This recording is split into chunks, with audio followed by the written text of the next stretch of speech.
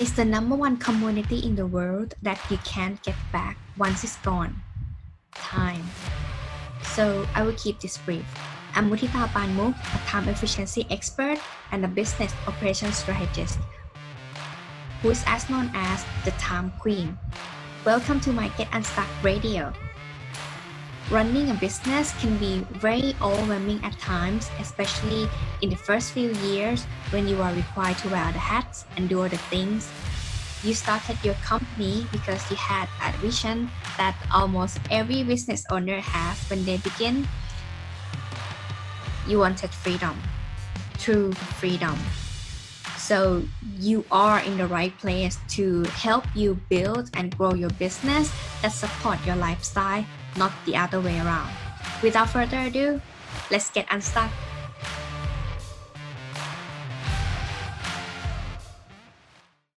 Hi, Get Unstuck Nation. Today, our guest is a little bit special than normal because his background story is very enlightening.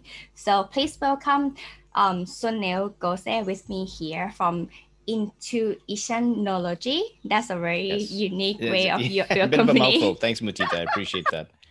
Yeah, so after making a series of bad decisions with one leading to a friend of him being shot and killed, Sunil spent thousands of hours on research and interview to stop people wasting time on making bad decisions. And this is very important because I always say that the most time consuming thing in our life is to make decisions. Even for myself on daily basis, I spend too much time, I would say struggling decision what I would eat. And Wow. it took me hours. You know, there are too many promotions these days and it's our delivery. So I could spend 2 hours, 2 good hours just meditation what I'm gonna eat. Because the more I scroll down, the more like fantasy food that I can get, like more than pizza, Indian food, for example, like and what I should eat right now. That's always time consuming. So instead I hire a chef, something like that. So I have That's many amazing. things. So welcome to Get Unstuck Radio today. Thank you so much for joining me. Thanks, Mutita. I'm really hoping to drop some knowledge bombs on this thing called intuition that we think is woo-woo, but it's actually rooted in science, which I had to find out. And so this thing is a real thing, and I've really found out the way to really tap into intuition. We talk about gut, we talk about intuition, but many of us, for not fault of our own, don't know what we're talking about. And I'm going to find out exactly how you should talk about it, exactly how to use it, so that every decision you make is the right one in any situation you find yourself in. I'm very excited because the woo-woo thing is always scary. To be very honest with you, Yep. I'm Buddhist by birth, and what is the woo-woo thing doing is quite conflict from what I'm growing up with. So hopefully you're not scare me. You're going to love this podcast then, because you're going to find, because I'm going to root this in actual neuroscience research, and starting from the new woo-woo thing. And so when we dive into my story, I'll tell you exactly how I started, which is understanding that intuition was kind of woo-woo in general, but it didn't sit right with me. And that was the journey in finding out exactly how it is for me. And so hopefully that journey will enlighten others to find their own way of defining intuition. Let's get into it. So how can you start the journey? Like, could you please share with me and my audience going back from the starting point of this intuition discovery? Yeah, absolutely. So it all started after I wrote my first book, and my first book was called Fail Fast, Succeed Faster. And then the premise of that book is if I interviewed business executives and entrepreneurs, and you learn from their failures and hurdles, then you should be able to succeed faster if you don't repeat their mistakes. And so when I started talking on stages around the world about this book, many people in the audience said, Sunil, give me the one thing that's going to help me survive or be successful. And I kind of said, well, listen, I didn't come with a cue card or a PDF sheet. I mean, this is a 400-page book here. There isn't really one thing in business that you can do that's going to be successful, until I went to the audio recordings. And when I went back to the audio recordings, 80 to 90% of these people who you thought were rational, statistic-driven, riskless people were using words like, I knew I shouldn't have made that. I knew what the right decision was. I should have trusted my intuition. I should have trusted my gut. And I was just shocked that there's this thing called intuition that all these people had ignored, that got them into the failures and hurdles that they had. So when I reflected back on the times that intuition kind of hit me, I remember when I was 5 years old, and there were these video games that I wanted to buy, and my dad said they were too expensive. And so at that time, then I remember distinctly this voice telling me, Sunil, go door to door to raise money. And that's exactly what I did. I went door to door and had lots of milk and cookies, and I raised $200. $100 went to my dad for the video games, and the other $100 went to charity, because that was something I felt really good about. And then I remember the times when I ignored my intuition. And as a South Asian male, for those seeing on the podcast, you might not be able to see me, but there's really kind of 4 career doors that we're groomed for. It's doctor, lawyer, engineer, and failure. And my intuition was telling me to become an entrepreneur is to go through door number 4, because that would have been considered a failure in East Indians' eyes. But my dad was an engineer. And so I went through door number 3, got into engineering, and I hated it. And by year 2 of that career, I ended up becoming a private investor for a Mexican restaurant chain that came up to Canada. And pretty soon I was making 5 times more in dividends than I was as a full-time engineer. And so in year 3, I quit. I sacrificed my dad's relationship. He never spoke to me for a while, but I trusted my intuition to do exactly what I wanted to do, and that was become an entrepreneur. And I had 5 or 6 ventures, a total of about $20 million in revenues before I turned into management consulting. And while as a consultant, there was this huge opportunity in Silicon Valley that the how much they were paying me was mind-boggling. Yet the contract terms kept changing, and there was something telling me to back away from that contract. But I was so emotionally tied to the numbers on that contract, that I essentially said, no, you know what, I'm going to go. And what ended up happening is that company didn't pay me. And I spent every single penny going down there. And so when I came back to Canada, I was bankrupt. I close to bankruptcy. I had nothing in my bank account. And so, and I remember also the last thing that I remember, and you kind of alluded to it at the start, was when I was in engineering, I was doing some personal coaching at the time. And one of my friends came up to me and was saying, Sunil, look, she was being stalked at the time. I need some advice. And so I said, well, again, something was saying meet with her that afternoon. I didn't have anything planned, but for some reason I said, let's meet a couple of days later. And what ended up happening is that same person who was stalking her walked up to her in a bus shelter and put a bullet through her head.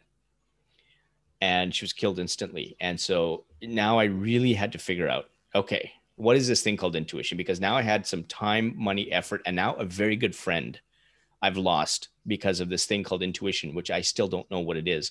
And I struggled with a definition. So at the time I looked online, people were saying voices from God, coming from the cosmos. And so for those who define intuition like that, then that's fine. That's their definition, but it didn't really resonate with me. And I remember thinking of intuition. So how do I think about intuition? So I think, okay, intuition, there was some things that I thought were, okay, they're kind of like signals.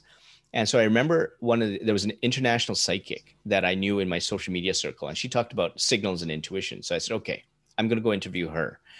And so I took a film crew to see her and turned on the cameras, and I asked her about intuition. And so she talked about the signals of intuition. And she also said that it was also rooted in quantum physics and energy. And so I really like that.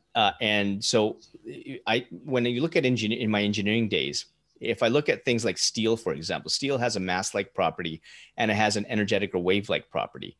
So I kind of understand sort of that energetic property of something, which made sense, but that the mass-like property was kind of like the science or that I needed, or the engineering behind that.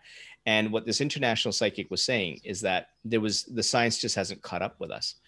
And I just, well, if intuition kind of hit me, and I've got this book now where 80 to 90% of these executives are talking about intuition, like, how come there's no science? It just doesn't make sense. So I used to think, okay, who else do I know in my circle that can talk about the science part? And I had a neurologist who was a colleague of mine. And I said, okay, I'm going to go talk to him. So I took my film crew, went to his hospital, turned on the cameras, and I just asked him, okay, hey, Dr. Rathbone, does intuition exist? And he said it absolutely does. He talked about how the neurons kind of go through the gut and then it short circuits the brain. He also said that we all have a sixth sense. He has it, uses it with his patients. And he says more and more neuroscience research is coming out showing that intuition is actually happens much earlier than we're consciously aware of it. And so I'm thinking, wow, so now I've got the art, which are these signals. I have the science. which is, and so I think my definition for me is whole. And so I was thinking, okay, if Dr. Rathbone is talking about this neuroscience research, let's go figure out where it is. So I go to an academic database, I type in the word intuition, and I'm thinking probably 10, 15 articles. I hit the enter button, and there were tens of thousands of articles on intuition.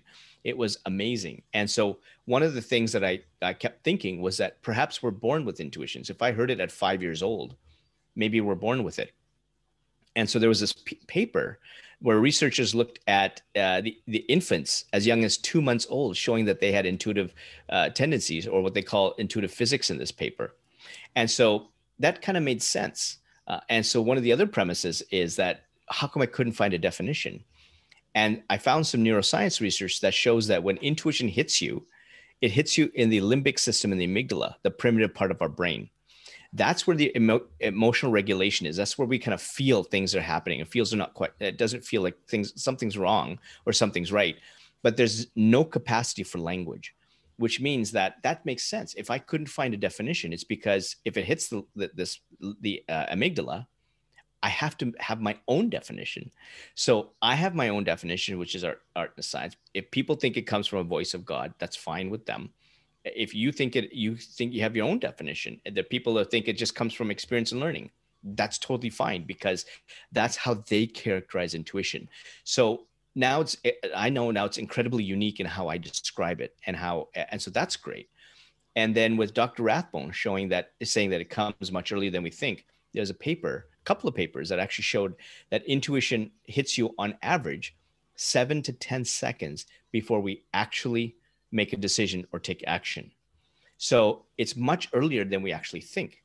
And so now I've got the research to back this. So I really need to figure out, okay, I've got the definition. How does it actually kind of work? And so one of the things I found is then I went to go interview 1,000 more people to see, okay, how does it work for them? And if we look at the signals, the art part, a lot of them were triggered by signals. They were very familiar with signals. There are two types of signals. There's positive signals and negative signals. So clearly the positive signals are the ones that are telling you that that's the right decisions to make. So for me, when I'm thinking about making a decision, I'll think somehow the dots will connect. I'll feel this feeling of flow. And so that's telling me that I'm making the right decision. I had even one CEO. This CEO has headed 2 multinational companies, multi-million-dollar companies, with this one positive signal called an omen. So when he's making a decision that's positive, he sees this omen on his right shoulder. There's no color, no shape, but he knows that if he's doing a business deal or he's hiring someone or talking to a vendor, and this omen pops up behind his right shoulder, he says, yes, I'm just going to hire you, or let's ink this business deal now. As I said, he's had 2 multi-million-dollar businesses now on those type of intuitive signals. And the contrast to that is negative signals. And with negative signals, what you have to be careful with is that negative signals actually start very subtle in nature. And so we've all been where we've walked into a room or a situation and we kind of go, you know what? Something's off here. And that's your silent, very, very subtle intuitive signal saying, be careful. And so when you start to ignore those negative signals, they start to get louder and louder and change until you can no longer ignore them anymore. So some people that I've interviewed have ultimately had car crashes or want to take their own life, or they were just they were homeless, right? And so that was their ultimate signal before they actually started to trust their intuition and come back from that point. And so this is how they were able to reset their life. And one of the things for me is that I get that sort of uncomfortable feeling in the gut. And in some cases, I'll find myself, like I'll look at something or I'll come into a situation and I'll quickly find that my eyebrows cross because something's off. And when my eyebrows cross and my focus just like the eyebrows cross and I just focus and my whole periphery is just gone. And so my intuition is kind of saying, pay attention. And so I'm just scanning and I'm looking. Maybe it's a person, maybe it's a room, maybe it's something moving that I'm not expecting to move in the right way. In fact, I saw a car crash because of that. There was something moving. I saw a peripheral vision, a van in this, and it wasn't. I knew it was turning, and I kept walking. And in my peripheral vision, it was turning the wrong way from what I expected, which meant that it was going to hit a car. And so as I'm seeing this thing come, I just start turning, and lo and behold, I see it hit the car. And so those are the kind of cues that I get. And there was one entrepreneur I was interviewing, and he didn't know what his intuitive signals are. I mean, that's not something that we kind of commonly say. Like I say, hey, Mutita, let's go for coffee. Hey, what are your intuitive signals? I mean, that's not typically, that's not typically, you say like, there's something weird with this Sunil guy. Like, holy moly, right? He's asking me intuitive signals. Like, something's going on with this guy. So anyways, so there's this, I'm interviewing this entrepreneur, and he says, I have no clue, Sunil, what's going on. But you know what, let's just keep talking. So as he continues to talk about the businesses that he got into for the wrong reasons, for money or fame or ego, he starts grabbing his left earlobe. And he says, Sunil, I just realized what my intuitive signal is. Every time I got into those businesses for the wrong reasons, my left earlobe used to pulsate with heat.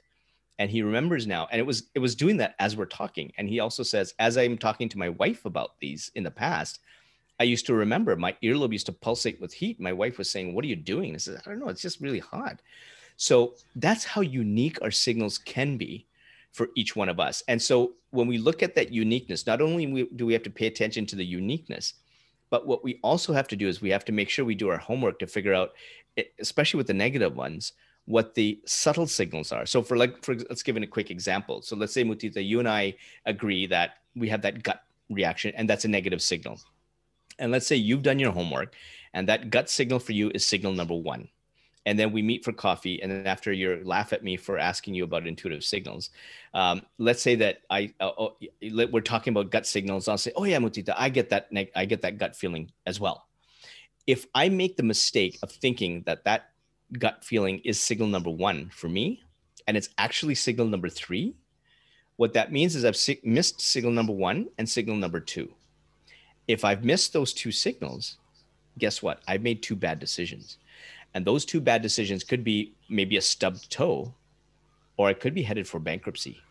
I don't know. So this is where we need to pay real attention to what our signal, positive and negative signals are. And so the way that intuition works for most people is that it's like driving a car. So when you drive a car, you push the button to start it, or you turn the keys, and you hear the engine whir, which are the signals, and then you drive. Not too many people, you don't actually have to open up the hood to figure out, what's working for it to know it's driving.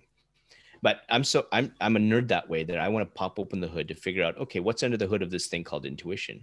And so what I found after interviewing those 1,000 people is that there's actually 4 types of intuition that work all at the same time, and they communicate through you with these signals. And so the best way I can describe these 4 types of intuition is by starting with a non-believer. And so when I started Intuitionology, one of the fellows I knew was a fellow by the name of John Rothschild. And John, he was an investment banker. So when in investment banking, everything in terms of data, experience, learning, that's all that matters when it comes to decisions. So when you're talking about voices from God and coming from the cosmos, this guy is going like, there is something wrong with Sunil, just as much as you're saying the same thing. There's a common pattern here. So, and so he's all saying, Sunil, this is nuts. But anyways, come on down. I'll give you an hour, and I will talk about this thing called intuition for about 5 minutes. And the rest of the time we'll just catch up. I haven't seen you in a while. So I go down, set up the camera, I flip on the camera, and I try and convince him that there's this other CEO that's run a couple of multi-million-dollar companies seeing omens. And so he goes, oh yeah, Sunil, I'd like to actually shake the hand of that guy who sees omens. But intuition just doesn't exist. I'm sorry. Like it just doesn't exist. When you make decisions, your decisions are actually about experience, and it's about learning. That's how you make a decision. And so now we're going to get into the 4 types of intuition. One of the 4 types of intuition is called experiential intuition. So if you look at your brain like an iceberg, 90% underwater is your subconscious area of your brain. The 10% above water is the conscious part of your brain. So what happens from birth is that you've got all these experiences around you, and research showing 5,000 to 6,000 events per day for babies and 28,000 to 35,000 events as adults. Every single day, your intuition is putting all this information in the subconscious area of your brain like a library. So your experiences, both good and bad, both formal and informal, you're learning both formal and informal, your street smarts, the experiences of others who you notice, all that stuff is going into this library. And so when you make a decision and your intuition is signaling to you that you're about to make a decision, it's going to pull information from that library out to inform you of that decision. So when you get a signal from intuition, you already have a well-informed decision. So if it's a positive signal, it's already telling you, hey, buddy, listen, you already have the raw skills. You already have been through something like this before, or I know you can do it. That's why I'm giving you a positive signal. If it's a negative signal, then it's going to say, hey, listen, Sunil, you've done something like this in the past and it didn't turn out well. So let's not go down memory lane again here. And so that's why it gives you a negative signal. And so it's well informed. And as I was explaining this to John, I said to John, sometimes your intuition has you go against the data. And he goes, oh my God, Sunil, like I actually have an example of this. And I said, well, tell me. So John was in the process of, he used to put franchise locations in. So anytime you have like a McDonald's, a Burger King, Wendy's, whatever, if there's a franchise location, his team would rate it on a scale of 1 to 10, benchmarking system. And a 9 out of 10 would be where they put a franchise location in. And they look at things like demographics, the development of the area, and things like traffic patterns. There was this one crappy place in Toronto, and his team had looked at as a 5.5 out of 10. And so now we're getting into the second of the 4 called situational intuition. John and his partner walk into this dilapidated area of Toronto. And even though it was a 5.5 out of 10, he says, you know what? And now he's saying, perhaps it's intuition, I'm not sure. But something is telling me that we should be putting that location here. And they put that location there, even though his team was pretty mad at him. That ended up being the first of a franchise operation called the Beer Market. It was the most profitable in his portfolio of restaurants. And so he's now getting a little bit about intuition. And at some point, as an investment banker, his purpose changes. He wants to do something else. And instead of being an investment banker, he now wants to run a company. The third of the 4 is called relational intuition. What relational intuition does is it filters the people that you know to only allow the people on the inside who really care about your purpose, who really care about what you want, who are going to support you in the ups and downs. These aren't exactly yes people, but they will give you constructive criticism, but they are a source of true support for you. So in John's case, when his purpose changed, all the people who were concerned about money, fame, ego, high-end restaurants, security, private jets, limousines, all of them told him, John, you're nuts. Not one of them asked him, why do you want to do this? Except his wife. And his wife asked him, John, why do you want to do this? And John looks in her eyes. And now I'm quoting John here. This just feels right. There's his intuitive signal. I've now taken a non-believer from telling me intuition does not exist to giving me an intuitive signal. And so the last of the 4 is called creative intuition. This is the one that ultimately has you make the decision. So if you're making a decision, for most people who are ordering online, except for you, Mutita, you take 2 hours, but most people will take maybe 30 seconds or a minute. So most people, when they do that, their creative intuition is pretty low, right? You're washing dishes. What are you going to have for lunch? Again, you're a different category, and we'll work on you later. But for most people, if you do something mundane like that, or you turn left at a signal, your creative intuition is pretty low. But when you're making a decision that's really obtuse, then your creative intuition is high. So in John's case, you would think for somebody who's looking at running a business, they would pick something that has good, healthy cash flows, good revenue stream, and a fantastic balance sheet. His intuition picks this tiny, dinky, almost bankrupt little restaurant. But he did. He quit his $3 to $4 million job, started from ground zero, walked into that restaurant. That restaurant was Eastside Mario's location number 1. And that ended up being over 1,000 locations under different brand names. And in the 20 years after he retired, he turned that into a $2 billion empire, all because it felt right. Wow. That's the power of intuition. Wow. That's amazing story, Sunil. Like amazing story. Yeah, it makes sense for me. Okay, Yeah. it makes sense. Like, yeah, you're a very good storyteller. Like that's Thank so you. making sense. Yeah. We still got to figure out what's going on with your lunch there, but that's a different story. Yeah, it just me having too many creative intuition. I believe that like, but you know what? The thing is that I already pre-decide. I always go Yeah. back to the first decision every time. But I just Yeah. Yeah. have the Yeah. shining object of like, oh, this also have this thing. This also have this thing, and Yeah. like, Yeah. actually, I can make decision right away. But I just Yeah. spend time wasting time, carry on the shiny object further on, procrastinate. That's the thing. Yeah. So it could be either shiny object syndrome, or it could be so if I find myself doing that, sometimes I do that because I want to find a new restaurant.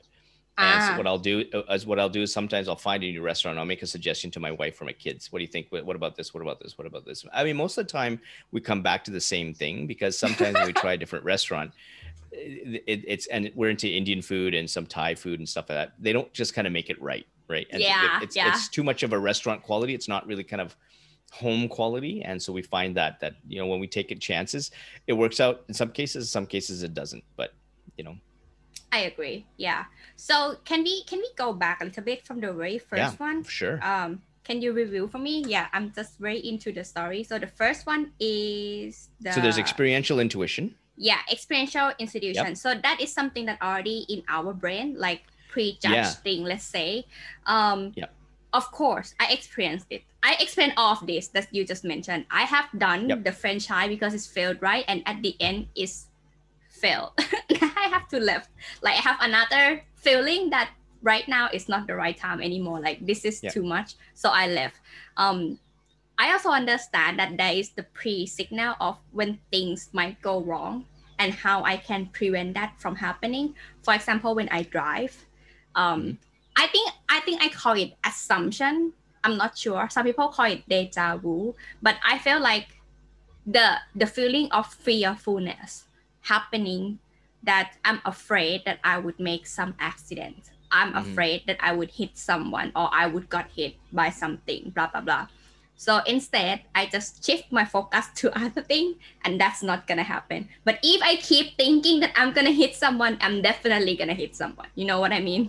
This episode is sponsored by Mudita Clothing, like what I'm wearing right here. So if you are a petty sized lady who are looking for high quality apparels as well as a neat cutting and premium pattern, check it out at muditaclothing.com so that you can be simply elegant by no time. Let's get back to the episode. Yeah, and so this is actually a really good segue into kind of why we ignore intuition. And so even in your failed franchise model, what I would look at if I was coaching you one-on-one is I'd look deeper into that. It's just not you had a failed franchise. What part of it failed? Like what was it that you weren't prepared for? So some people have an expectation of something that happens on a spreadsheet, and then they don't realize that you have to run a business. Some people are very creative and not very operational. Some people can't hire. Some people hoard. It's a very complicated process to find out, okay, what aspect of that had you fail? So let's take a look at the reasons why we ignore intuition, because your example is really on point. There's a number of reasons of what happens. There's 99% of us are really living in the past. And by what I mean is that in the past, we could have had some traumatic event that happened. So somewhere in your past, you've seen a devastating accident, or you saw it in a movie, and some family member got killed, and it really struck you emotionally, or you actually were in an accident, whatever the case. And I'd have to dig deeper to do that. But whatever the case is, you have an emotional imprint that you're not able to get unstuck from. And so that fear has come, and it's impacting your decision. And yes, it's really good to get away from that, and you're taking the steps. And what I take that usually a step further. I use a lot of hypnotherapy to soothe the fact that, okay, it's okay then. And so you can emotionally get away from that and still appreciate we shouldn't get into accidents, but you're not afraid anymore. And so that's one of the things that we do. The other thing that happens in our past is sometimes we start to listen to the opinions of others who don't really care what our intention is. And so, or they tell us something that really hits us, gives us an opinion that really sticks with us. And it may not be a great opinion, but somehow we define ourselves by that opinion. Or in some cases, we think we have to show up in a certain way, and we put our masks on to be someone that we think should be a projection of who we think we should be, whereas we're somebody else. And so when we're doing that, all of our values are shifting away from who we really are. And we're saying that it's okay to live the values through other people. And what happens is then when we talk about living in the present moment, we aren't. We're living in the past. And so one of the people that I interviewed was a fellow by the name of Vin Jiang. He's an international magician. He's now moved into communication. And one of the things that he did is that he was telling me back in 2016, he was at the top of his career. He was seeing 100,000 people a year. He was on 80 stages all over the world, and he was killing it. He was killing it on the outside. On the inside, he was so empty inside. And his intuition was telling him, buddy, listen, you got to reset. You got to figure out this thing because things aren't going so well. So he goes to New Zealand where there's no cell phone service, takes a bunch of material with him, and he starts putting up values on the wall. And he looks at these values and he says, well, wow, this is what my wife wants. This is what my friends want. This is what society wants. This is what my manager wants. This is what money wants. This is what my career wants. Where am I? And so he takes down all those values and he puts up the values meant for him. And one of the striking things he said is that instead of feeling cathartic, feeling, wow, that's great, he felt frightened. For the first time in his life, he's giving himself permission to live a life on his own terms. And he was frightened. He told him, this is how I'm going to live my life. Comes back from New Zealand and goes back to the same type of life. Back high-rise downtown LA, big brands, same type of people around him that meant nothing to him, all ego-based. And 6 months later, his parents come up from Australia to give him a bit of a lecture. And his mom says, look, there's a saying in Vietnamese that when you hang around squid, you're going to get some ink on you. And he basically said, his mother said, you're hanging around a lot of squid. This is not my boy. And so he does the reset all over again. And he finally decides to live out in the suburbs. He finally decides, if I want to kill this career, I'm going to kill this career.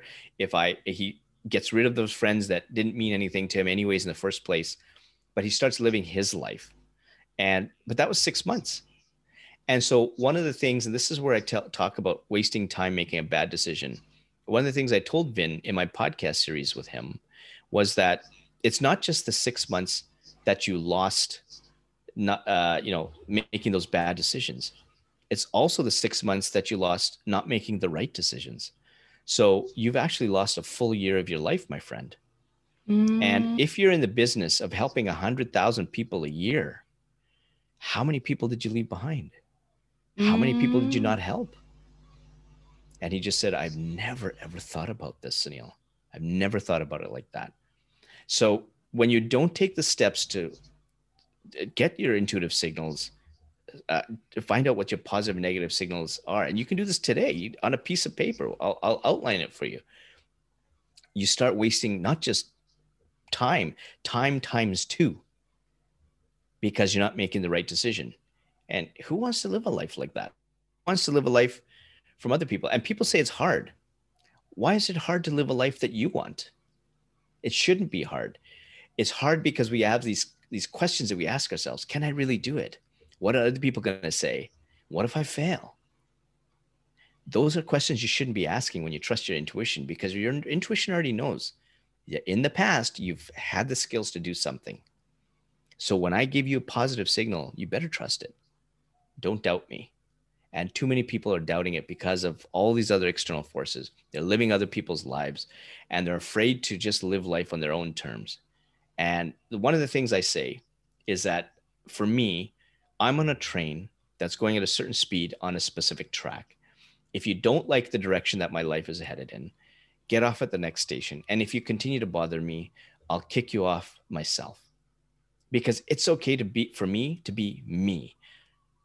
It's okay for me to have my own purpose. And it has nothing to do with money, fame, ego, legacy, whatever all these buzzwords are. All I need to do is trust my intuition. All I need to do is teach my two kids about how to live their lives with these intuitive signals. And every day is a blessing for me, because every day I'm doing exactly what I'm doing in life. And too many of us are worrying about regret when we're 65 or 70 or 80. What about the regret today?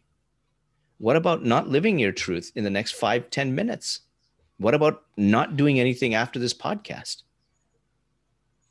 That's regret, right? That's total regret. And that's your fault. Not you, meaning you, but that's your fault. For those who are listening that can't take action, that aren't going to do anything, whatever happens is your fault. Yep. Totally your fault. And that's on you, nobody else. My parents have these 3 roles, and they always taught me, like, since I was very young. So I have to make my own decision, and then I have to respect my decision and surrender to the outcome. But if things gone wrong, I can always come back home. So these are the 3 things that I grew up with.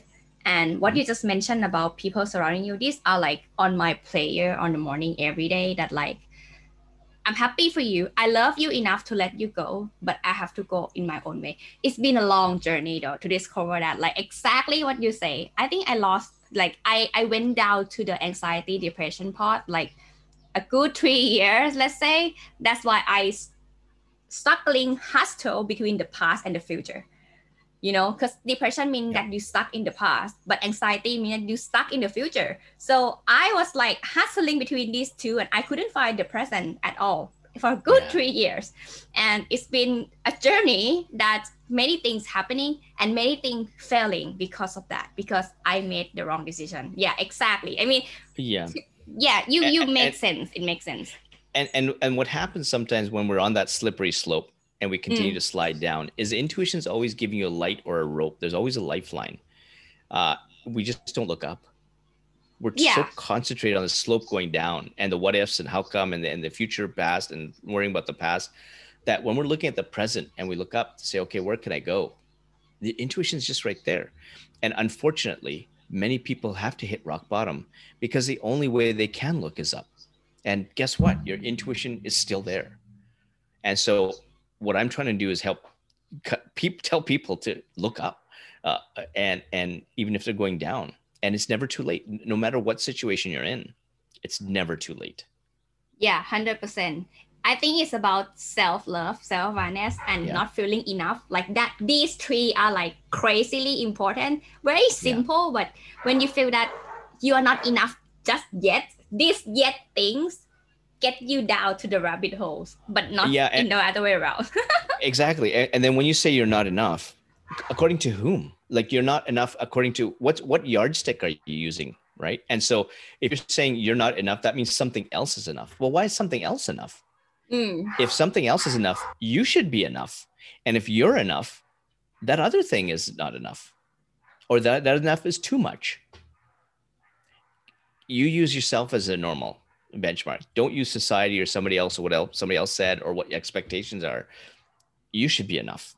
And when you are enough, those people who love you for being just enough are the ones that you're going to surround yourself with. And those who think that they need to have an expectation of you, those are the ones that you repel. And those are exactly the ones I do not want in my life.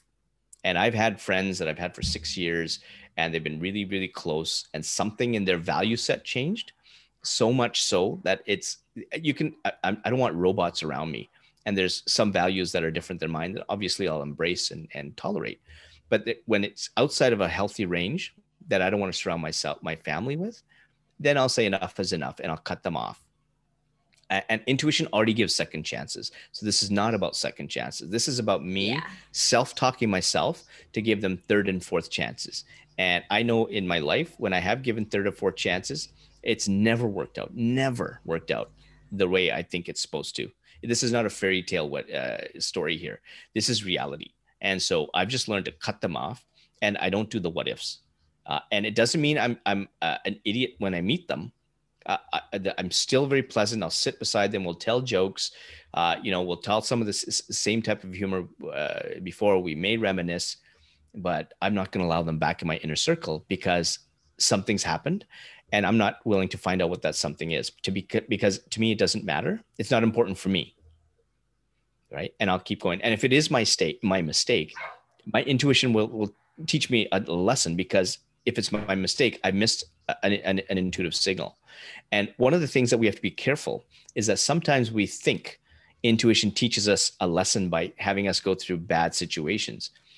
But here's the thing, intuition is never wrong. And so one of the guys, and I'll use a case study, which will really exemplify this. One of the people I've interviewed is on my podcast series is Mark Metry. He has the Humans 2.0 podcast, one of the top 100 on Apple iTunes. And he talks a lot about social anxiety. And when we started our interview and we talked about intuition, he was saying intuition sometimes leads you down the wrong path. He developed social anxiety. He felt that he needed to lie again and again and again in high school, so much so that he lost who he was and he wanted to take his own life. And so I said, okay, Mark. And I was listening really intently. And I said, Mark, if we actually rewind this podcast to when you started telling me that story, what you said is that intuition sometimes leads me down the wrong path. And right after you said, I knew I shouldn't have lied, but when you said you knew you shouldn't have lied, but that's intuition sneaking in and saying, Mark, you shouldn't have lied. And then you continue to ignore intuition and lie again and again and again. And so he missed that first intuitive signal saying, don't do this, buddy. And he continued because of ego, because of fitting in. He dashed those intuitive signals so much so that he didn't think it was worth living anymore. And then we started talking about the signals that kind of brought him back to now educating people on social anxiety so that they don't go through the same thing. So that's how intuition works. Yeah, that's amazing. And I believe everyone experienced this thing, like one way or the other. Like it's just like very situational and it happens. Everyone have to go through this. But I mean, when you're going to discover this, that these are matters and these are actually what happening and how you can focus on it. Yeah, this is very science. Okay, I believe you now. It's not woo-woo thing. Yeah, it's. I mean, you can have that woo-woo element, and if you believe it's voices from God, that's fine. You define it the way you want. Just because I have science doesn't mean you have to as well, right? You define it the way you want. What I'm just trying to say is I'm shining a light on this subconscious thing that you're born with that has signals, and that's all you need to know. And all I'm saying is that just do your homework, get a piece of paper, figure out what your positives is, what the decisions are, that the right ones. How did it feel at that time? What were the wrong ones? How did it feel at that time? And with the wrong ones, figure out, was that decision number 4 or decision number 1? Do the homework to find out what that was. And I actually have a 7-day challenge, which is free, by the way, on my intuitionology.com website, where it takes you through a 7-day process in a very specific way to figure out what these inventory of signals are. That's interesting. I will put that in the link of the description so anyone can check it out. So thank you so much, Sunil. And where can they follow you? Where can they work with you? Like all these awesome stuff. Yeah, absolutely. So you go to intuitionknowledge.com and my podcast series links are there. I'm on Apple's, iTunes, Spotify, Deezer, what have you. The 7-day challenge link is there. They get a free copy of the book, the ebook Gut. If they want another copy of the actual copy, they can always purchase it from Amazon or off the website. I'm on all the social channels, Twitter, LinkedIn, Facebook, Instagram. I'm on TikTok as well. I'm not dancing because if I dance, there's a strong negative signal that everybody's going to say, like, just say, shut that guy off. Right. So I want to make sure that doesn't happen. So I will not dance, although my kids are, well, they're saying that I should dance until they actually see me dance. Then they're going to say, please don't dance, Dad. And so, but yeah, connect with me there. Send me a DM.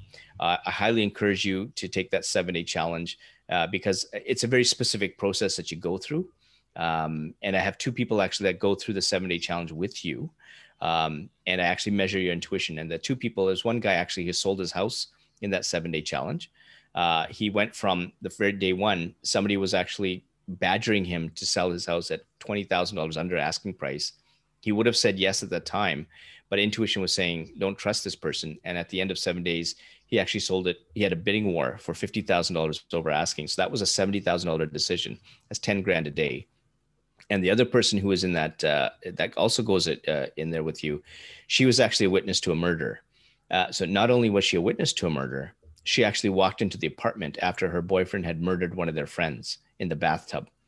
He closes the door behind her, locks it, puts a knife to her back, and says, I'm already going away for one murder. Might as well make it two. You're next. And so her intuition had to really calm him down, calm herself down, and to get through that situation. He chokes her, assaults her, asks her to clean up the blood. And her intuition found an intuitive moment of just one moment, a fleeting moment to escape. And she says, now. And she just runs, unlocks the door, runs 18 flights down, and calls 911. So obviously alive to tell the story. But she used the 7-day challenge to really kind of figure out, okay, that the place that I can go to relax is the gym. I can go back to the gym, and that's where she's identified that now. So when she goes to the gym, she really eases the PTSD, depression, and anxiety she's experienced. So the 7-day challenge minimizes it, doesn't get rid of it. And she also learns how to trust people, which is huge, because before every time she stepped out, she was looking over her shoulder. Like, am I next? Is somebody going to grab me? And so the 7-day challenge really kind of calmed things down for her. So she's a huge fan of that challenge. So if people like John and Ashley can go in to solve a problem that they have in 7 days, you can solve a problem in those 7 days. Yeah. I mean, yeah, everyone just check that out. It's going to be in the description below. Thank you so much for this enlightening conversation, Sunil. I really appreciate you. Yeah, no problem, Nutila. Thank you very much for the opportunity.